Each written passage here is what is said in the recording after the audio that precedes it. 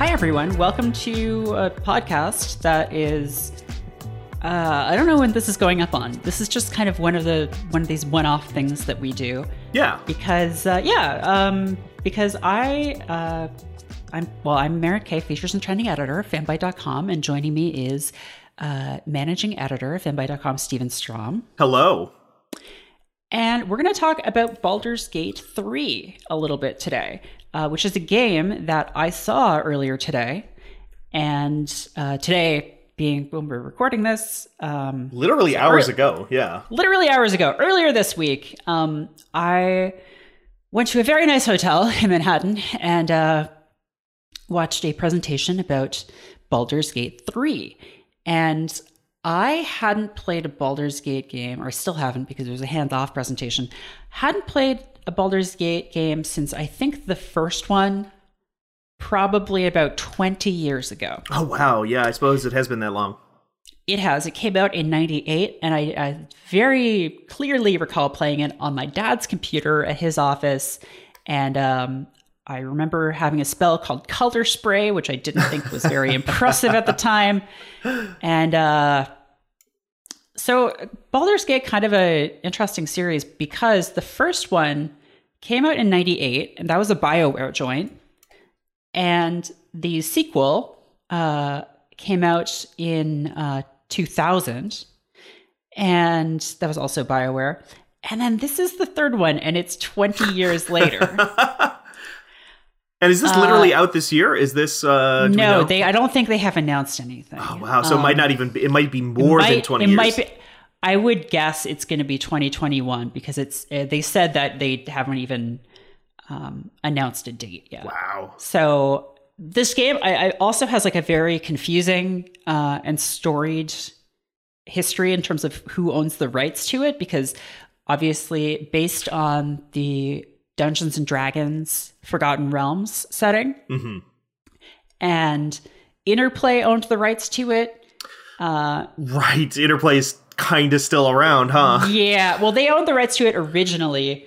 And then they were working on a third game called The Black Hound back in 2003. But Interplay shut down Black Isle Studios, who are working on it, canceled the game, and lost the license to Atari.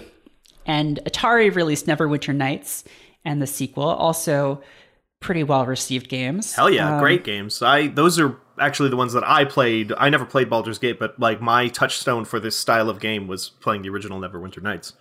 Right. And then around that time, Wizards of the Coast got the rights to D&D when they bought TSR. And this sequel is now it's owned by Is it Beamdog? Well, no, actually Larian I think is the developer and publisher. Oh, okay. Wow. This. Yeah. Obsidian was trying to get the rights for a while, and Larian, who previously did Divinity Original Sin and the sequel to that, which came out a couple of years ago. They had been trying to get the rights. Apparently, the game impressed Wizards of the Coast, and they made that deal. And it's based on the 5th edition of D&D, but they made a lot of changes to the system, I guess. And yeah, today I saw like 2 hours of it, and I'm like actually pretty excited, which is kind of rare for me. Like I'm very hard to impress. Right. So famously very discerning, very discerning. I give a 5 out of 10 to my first review that I wrote for the site. Deservedly so, though. I think history has borne that one out as that being I think so. But also the typical kind of grade for a game that's not very good like that, I think is still like a 6 or a 7, right? We ain't no IGN. We can do what we want. So, okay. This game opens with this cutscene where, how familiar would you say you are with this sort of D&D world? I have played a good chunk of D&D over my lifetime. Okay, cool. So okay. I've played a little bit here and there. I think I'm aware of most of like the big archetypes and species and stuff just from osmosis and how they've sort of made their way into other games and things. But this game opens with a mind flayer, Yeah. or I believe they're called illithids Yes. in their native tongue. We see this mind flayer enter this room, and it has all of these like captives, like locked up against the walls. And there's this huge pod in the middle of the room, and it waves its hands over it and opens up this pod and reveals this big pond with these little tadpoles swimming around in it. And if you know anything about mind flayers, maybe you see where this is going, because by the way, for people who don't know what a mind flayer is, it's just basically a Cthulhu. It's a Cthulhu. I would say it's a Cthulhu wizard. It's like what if Cthulhu didn't have wings and instead he wore like a robe? Yeah, was a wizard. Yeah. So what happens then is we get a first-person perspective of this mind flayer putting this tadpole into someone's eye. Oh, that's cool. And it looks horrifying. It's just like rows and rows of teeth, and it just like burrows up and over the eye, because these things are is this is how mind flayers reproduce, is they have these little tadpoles that they put into people's brains that gradually transform them into new mind flayers. Right. And then also a little bit of more background on this maybe for people, so like they kind of maybe have like an idea of what this means in terms of like scope. Is mind flayers in D&D are kind of like a really, really, really big deal. They're like really, really powerful. Yeah. They're like top level threat kind of stuff, because they're like crazy powerful psychics, and they mind control people, and like they want to turn all living things into basically like mind slaves for them forever. And one thing I remember Larian talking about around E3 when they showed the initial teaser trailer for this game, that you see a person getting mind flayer-ized in this way that you're talking about. But it happens in like 10 minutes in that trailer, for what is shown to be about like 10 minutes or a few minutes. That is supposed to be in the lore a process that takes much, much, much longer. But instead, it seems to be happening like en masse. I believe it takes 7 days. Right. At least here it takes 7 days, because that time is referenced. But basically, this we see this cutscene, and then there's a character creation scene. And I guess this is something that was the case in Divinity as well, because you have a choice of either creating your own character or playing as one of, I think, 6, what they call like origin stories. Yes. Original Sin 2 does have that.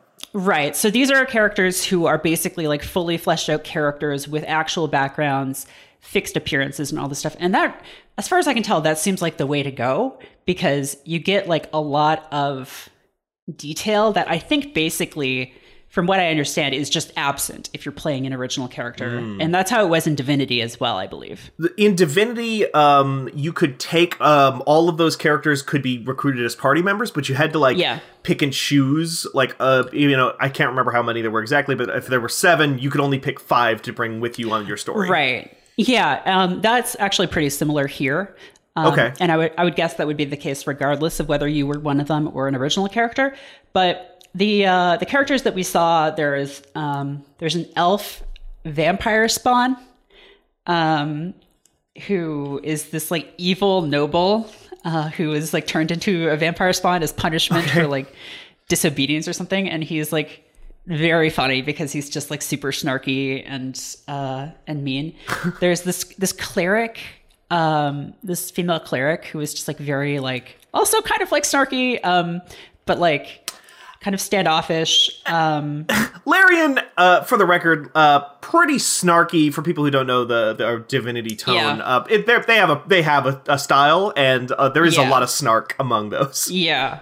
There's a Githyanki lady. I don't know much about them. They're kind of like weird green people. Yeah, they're like from some special plane. Yeah, they have their own kind of whole thing going on. And there's a few other characters, but basically after you create a character, we get this intro cutscene where the Illithid is like, okay, cool, I'm done. I'm going to go pilot my giant Nautilus ship called the Nautiloid, which just looks, if you know what a Nautilus looks like, it just looks like that. Cool. Yeah. And great. just like flies it into the city and starts like grabbing people with its big tentacles. And when it touches them, it like basically teleports them into its like prison cells. Like Star Trek so Insurrection. Yeah, so it's just like abducting people. Then a bunch of people with dragons come out and are like, fuck you, and are like trying to stop it. And this Nautiloid just starts like teleporting around the world to just try and escape. But basically what happens is it goes down and you escape. And you realize that you have what they call a tadpole in your head. And if you don't do anything in 7 days, you will turn into a mind flayer. Oh, okay. So that is you getting mind flayerized at the beginning. Yes. Ceramorphosis, yes. I think is what it's called. Yeah. But yes, that is what it's called. And what was interesting is that they were playing as the vampire character that I was talking about, and he wakes up and it's daytime and he's not on fire. And it's just like, what is this all about? And he gradually realizes like, oh, this thing is giving me powers. Right.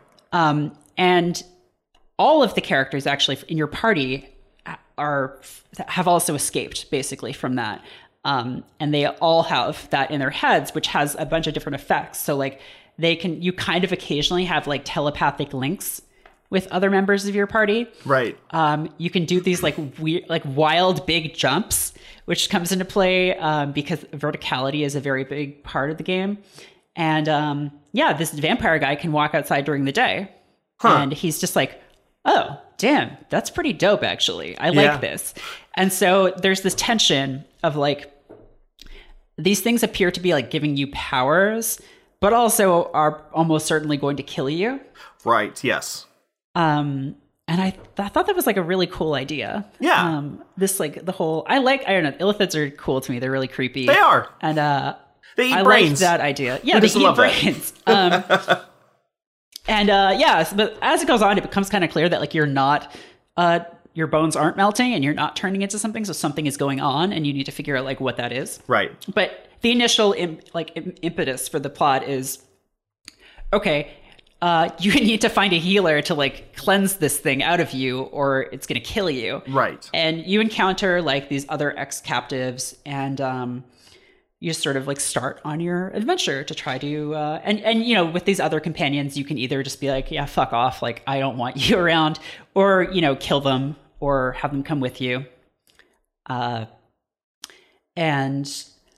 speaking of killing people, sorry, go ahead. I was just going to ask, before we go too much farther, I want for people who maybe aren't super familiar with this, and for me too, because I actually don't know if this is the case. I'm just kind of assuming that this is a top-down game like the previous Baldur's Gates and like Divinity. It's a top-down game, but there's a lot of camera flexibility, and it actually looks almost more like a Dragon Age. Interesting. Okay, like a Dragon Age Origins or something. Yeah, I mean, much nicer, obviously. Like right, it's more modern. It's a very gorgeous game, but there's a lot of flexibility with the camera.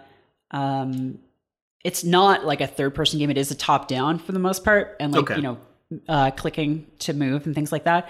But yeah, like it doesn't feel quite as distant as those games often do. Maybe not as restrictive. Exactly, yeah. And yeah, so speaking of killing people and stuff, the combat, and this for me was the moment that I was like, oh, I could actually play this game because the combat's turn-based. Oh, okay. I don't know if I knew that. What was it that way in Divinity? I don't. I think you could choose between the two. I think you could like basically have it do the classic like KOTOR thing of like every time you're going to take an action. Oh, okay. It stops. Yeah. So yeah, because I've seen some other games like this. Yeah. And it's like, oh, you basically have to be playing an RTS or like, you know, one of those games. Why can't I remember the name of it? Like a MOBA? Like a MOBA. You're basically playing a MOBA because it's real time and you're managing like 6 guys and they all have different things. Sure. This is turn-based, which means that you can set up all kinds of like fun little things. And when you enter combat, it switches into turn-based mode. And it's just your team, their team. It's not like your guy, their guy, your guy, their guy. Oh, sure. it's like a Fire Emblem. Or I was also thinking like XCOM kind of does the same thing, I think. Like an XCOM, except there is a lot of wild shit that you can do in combat. Like there are a lot of verbs that are included. Like you can jump, like I said before, and you can jump and climb up to higher areas. And that's important because you get advantage in combat rolls when you're on a higher level, when you have the high ground. And you can also do things like push people. Like you can try and push people off ledges. You can like dip your weapon in, like if there's like a flame nearby or like oil or something, right. You can do that. You can throw things. So a couple of examples I saw of that were you can, if you're too far away from a teammate, you can actually try to throw a healing potion at them. Oh! And if it breaks and like the liquid falls on them, it still heals them. Oh my God. You can also throw anything you have at your enemies at any time. And in one desperate moment, the guy demoing the game threw his boots at a goblin. And it did very little, but it is a possibility. Oh my God. Holy shit. Which is very funny. Also, the combat isn't like hex-based or anything. Like it's not. It's pretty granular. So you have like, you have like a basic like tactical game, like move action kind of thing with like free actions and stuff too. But like the move distance is like a meter that you have. Sure. That's like how much you can move. So it's like pretty fluid in that respect. And yeah, there's like other environmental interactions too, like in and out of combat. So like I mentioned, like you can like light your arrow on fire or whatever, but you can also just like move things. Like you can like make stairs by stacking crates and stuff and then like climb up them to get over things or to just create like vantage points for yourself. Oh, holy shit. Or you can just like throw barrels in the environment at enemies and things like that. So there's like a lot of cool stuff like that is just like, because the thing for me is like, the thing that frustrated me a lot about D&D like 4th edition was that there would always be things I wanted to do, and it felt like the system was like constraining me rather than enabling me to do things. So I was like, oh, I want to pick up something and throw it and do this. And the DMs is like, so is that like an attack or? Right. Like, yeah. And I think a lot of video games that adapt role-playing games have that problem of like, well, how do you allow for the player to feel like they have the flexibility to do things in different ways rather than just like attack or like negotiate or whatever, right? Yeah, a deception check, arcana check, whatever it happens to be. And obviously there's like always limits, and digital games will never really be able to match like the experience of just like role playing with other people in person. Right. But I appreciated that there are like these dumb stunts you can do, because like that is what I love about turn-based games like this. Like I don't want to just like, oh, I'll attack, oh, I'll like avoid. I want to do dumb stunts. Right. I want to like set something on fire and then kick it to set it rolling at people, and just like throw a man into a spider pit so he's eaten by a giant spider, which the guy tried to do and it did not end well. The demo ended with like a full party wipe. Oh, wow. Because he had some very poor luck with rolls. Oh. And speaking of, there are actual rolls. Like there are active rolls where like a 20-sided die appears on the screen and it's like, here's your target, and like you just click it to roll. Which is like, I kind of like. It gives it some like this feeling of like momentum to it. But Disco Elysium does something very similar too, despite the fact that, it does show the dice on the screen in that too, and actually, I was going to mention Disco Elysium specifically. That uses like a 2d6 sort of die roll thing, which I don't know. Do you know much about like modern like tabletop role playing games and where they've kind of gone? I feel like a lot of modern games have moved away from like having a ton of different dice and have just tried to focus on like on just d6s, right? And typically, well, like one of the big systems is Powered by the Apocalypse, which just uses like a 2d6, and you usually have like a failure, partial success, and like full success. Yes. And you maybe have like a modifier of like, depending on your stats, of like -3 to +3 on any given roll. Well, and that was actually going to be my question about the die rolls in this one here. Is just like, does this game, is it basically just a binary state of success or failure, or does it have a concept of like a mixed success? As far as I can tell, it's success failure. It's based on 5th edition D&D, so I think that is just kind of the only thing there. And it's just a 20-sided die, and I think like 20 is critical hit. I don't know if 1 is like critical failure, but it didn't say that when like he rolled 1s, which did happen fairly often. Yeah, I think a critical failure now just it means failure. I don't think it means you trip on your sword and kill yourself anymore. God, what a good game.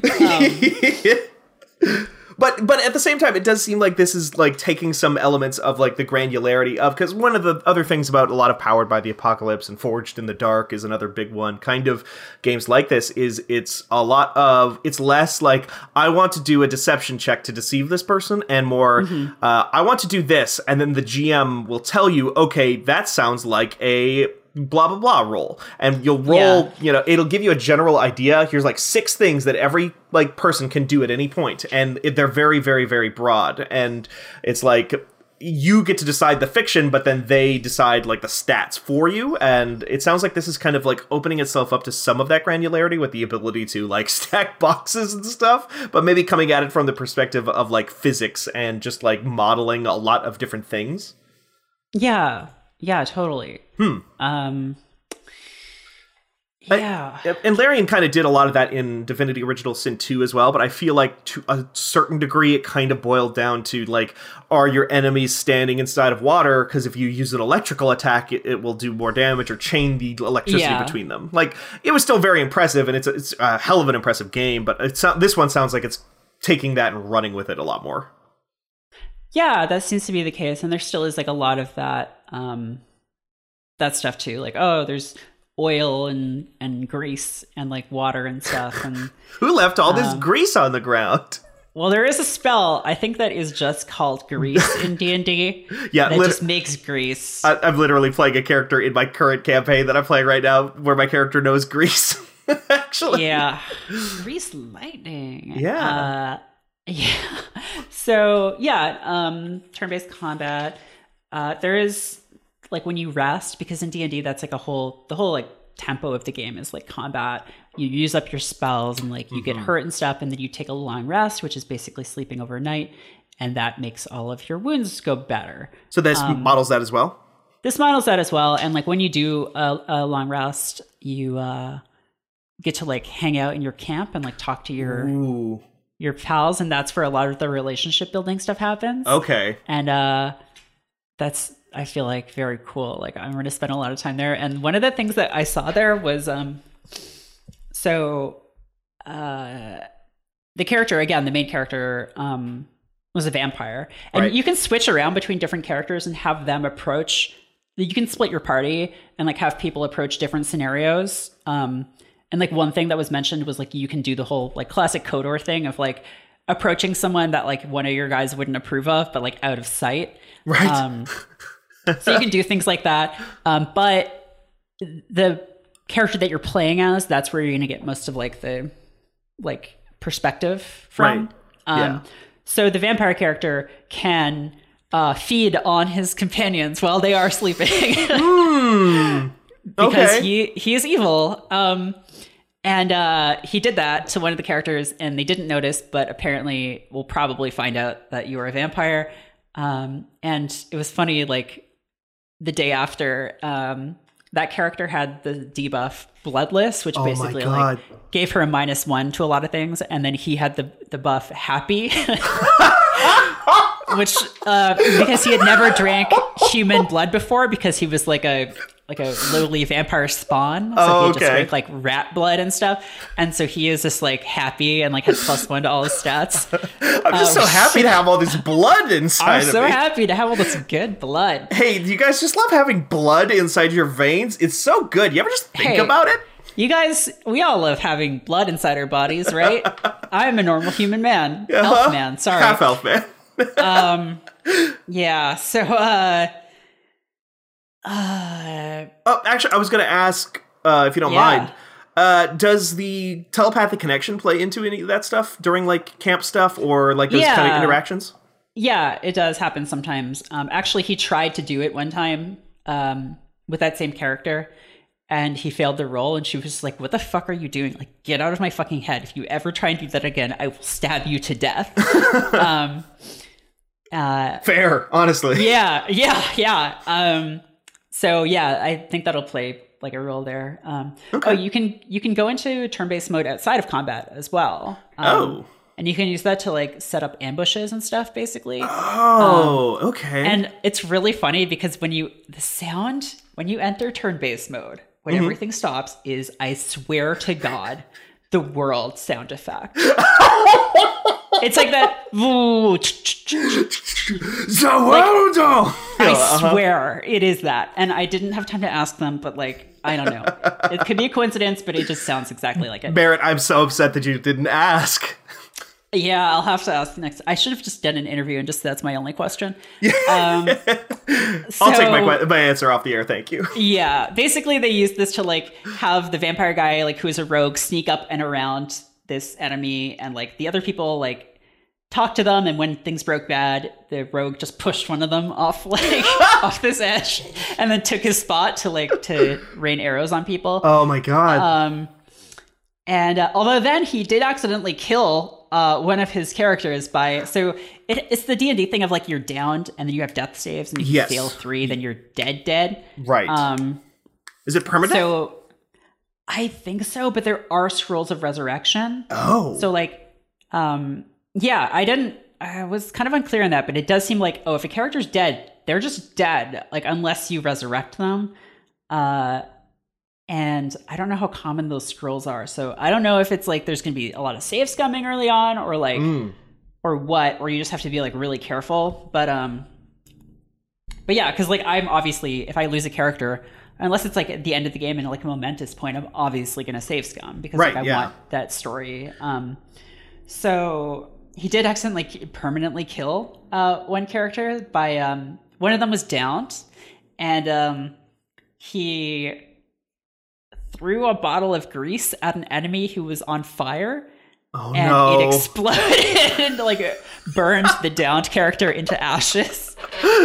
Oh my God. Which you can still be resurrected from, apparently. And as far as I can tell, people don't have any like commentary on the fact that they just fucking died. Oh, wow. That would be really interesting, I think, if they did. And yeah. we're just like, oh my God. Like, I've seen the multiplayer also. Oh, okay. How does that work?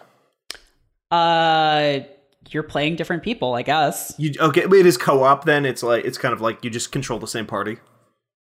I think so, but you're different. I'm not sure exactly. They didn't really say. They just said that there's one point where one of the characters like got into trouble in this tomb, and then he was like, oh, so like my other people who are waiting outside, I can now like bring one of them in. But like he's like, oh, if we were playing multiplayer, I could just be like, hey, I need help, and like call to like someone, and they would come. Oh. So I don't know exactly how that works, but that is really interesting to me because I can't really think of a lot of games like that are like that narrative. I mean, is Divinity multiplayer?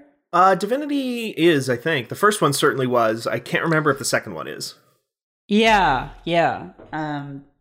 So I guess it'll probably be like that. But to hear you say it just there, it almost sounds to me like that kind of implies that like you could be in the same world simulating different events in different parts of the world at the same time. And that sounds wild. Yeah, I think you can, because as far as I can tell, you can split your party like pretty far. Huh.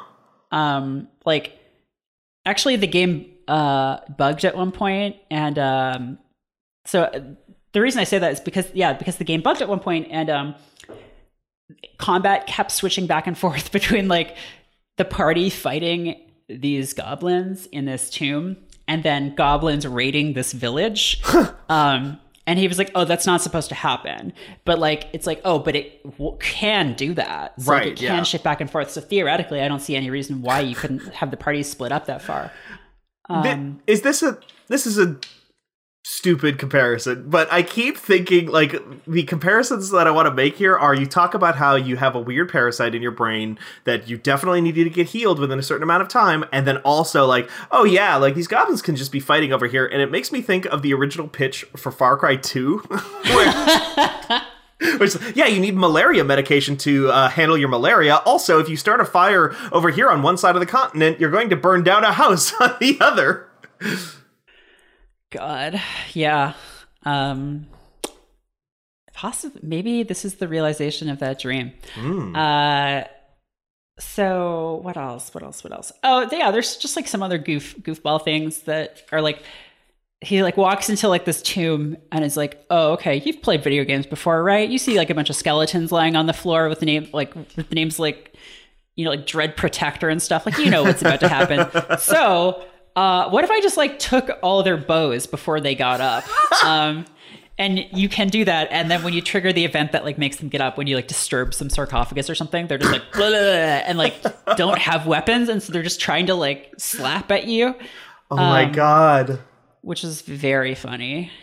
That's really cool, Merritt. This whole thing. Yeah, what it sounds the hell? pretty cool. Yeah. And like, I only have a few more things to talk about, really. Again, we saw like a lot of stuff, but so there's this guy. Again, I haven't played Baldur's Gate since the first one. There's a guy named Volo, who I guess is like a fan favorite character. Oh, okay. Who was voiced by Rob Paulson in the previous games. I don't know if he still is, but he was like this big, like kind of famous character. And he's in this one too.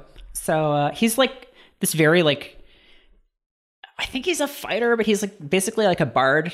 That seems what he's like. Oh, do you mean Volothamp Getarm, or simply Volo, who is a neutral, chaotic, good, famous storyteller and traveler? Yes, that is the same.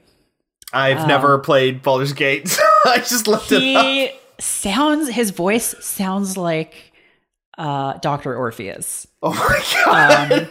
Like he's just like, I shall tell the tale of your adventure.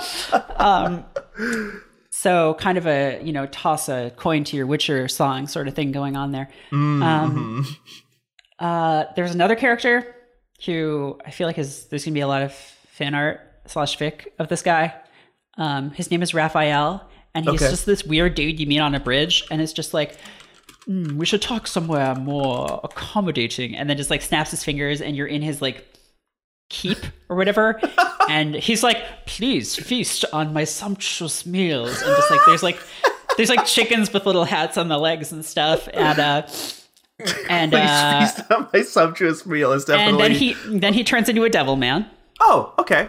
And he's just like, yes, I am a devil man. I know you have brain disease. I can fix it. And in this, he was just like, dog, nah, I'm gonna like, I don't want to deal with you. And he's like, okay, but after you've tried everything, you'll come back. Like, I know you will. I'm a devil man.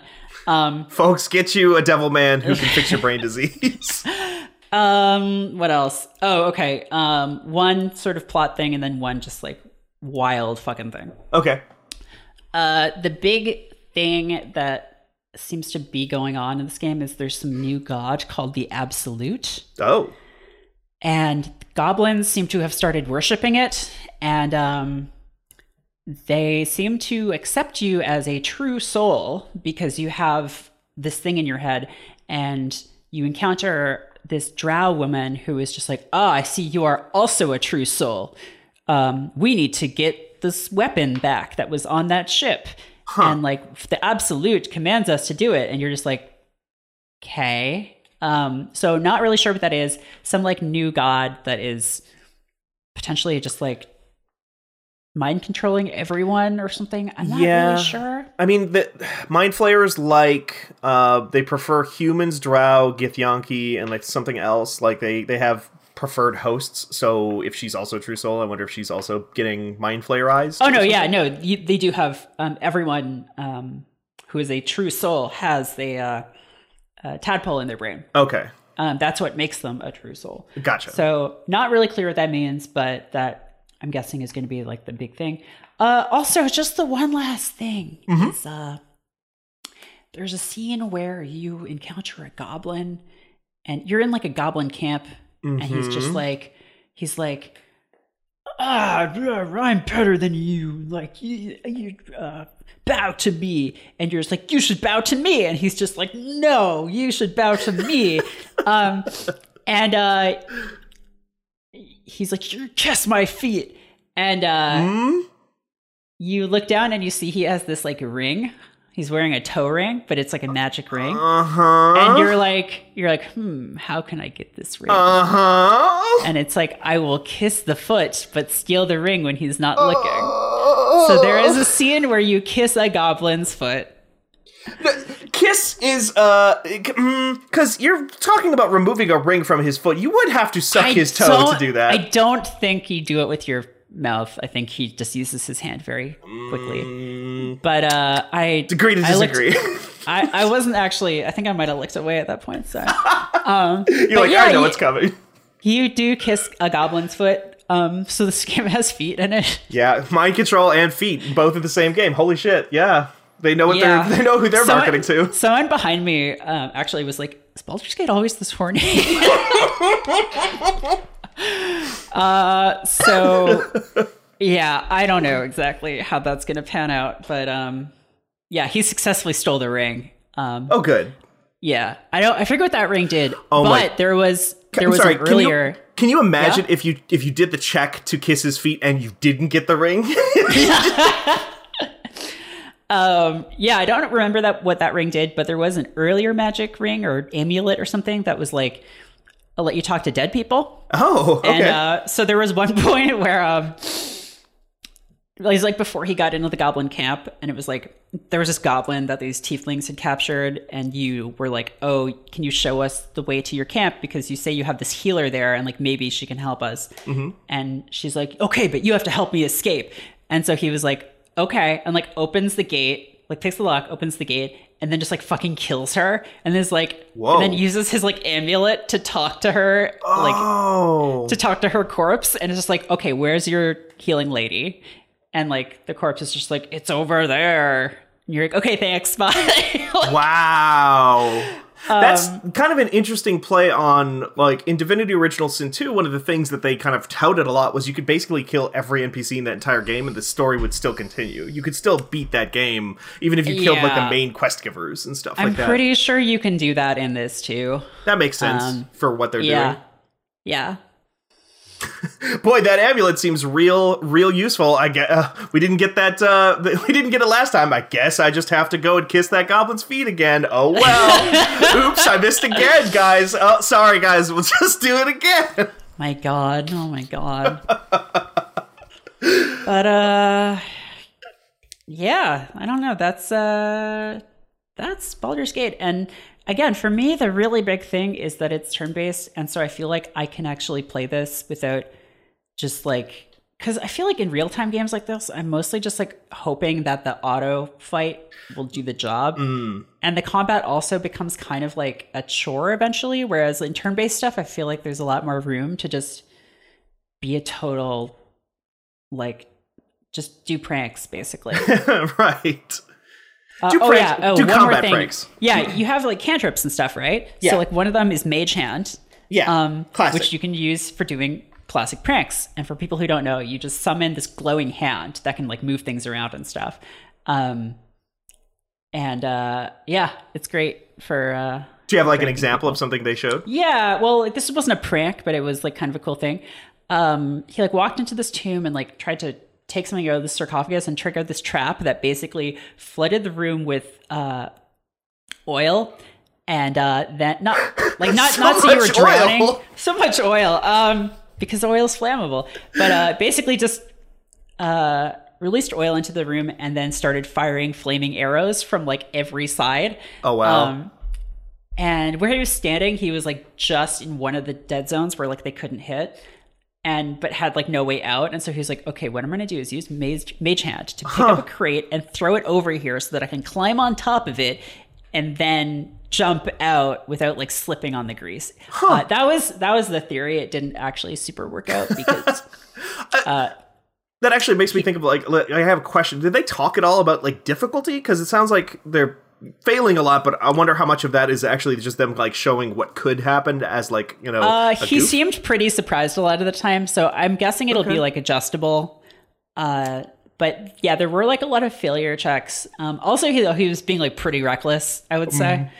And definitely it is entertaining to see things like fuck up, right? So there's that part of it too, but But yeah, like I said, the end of the presentation was just like everyone got fucking killed. Yeah, I don't know. I would guess because like I feel like this is the trend in these games lately, that it'll be like adjustable so that if you're basically there for the narrative, then you can sort of tone that down a little bit. Right. But it also does seem like, okay, there's like, it's turn-based, so there's like a lot of stuff you can do to like make combat easier to deal with, like rather than just rush in and like hit. So yeah.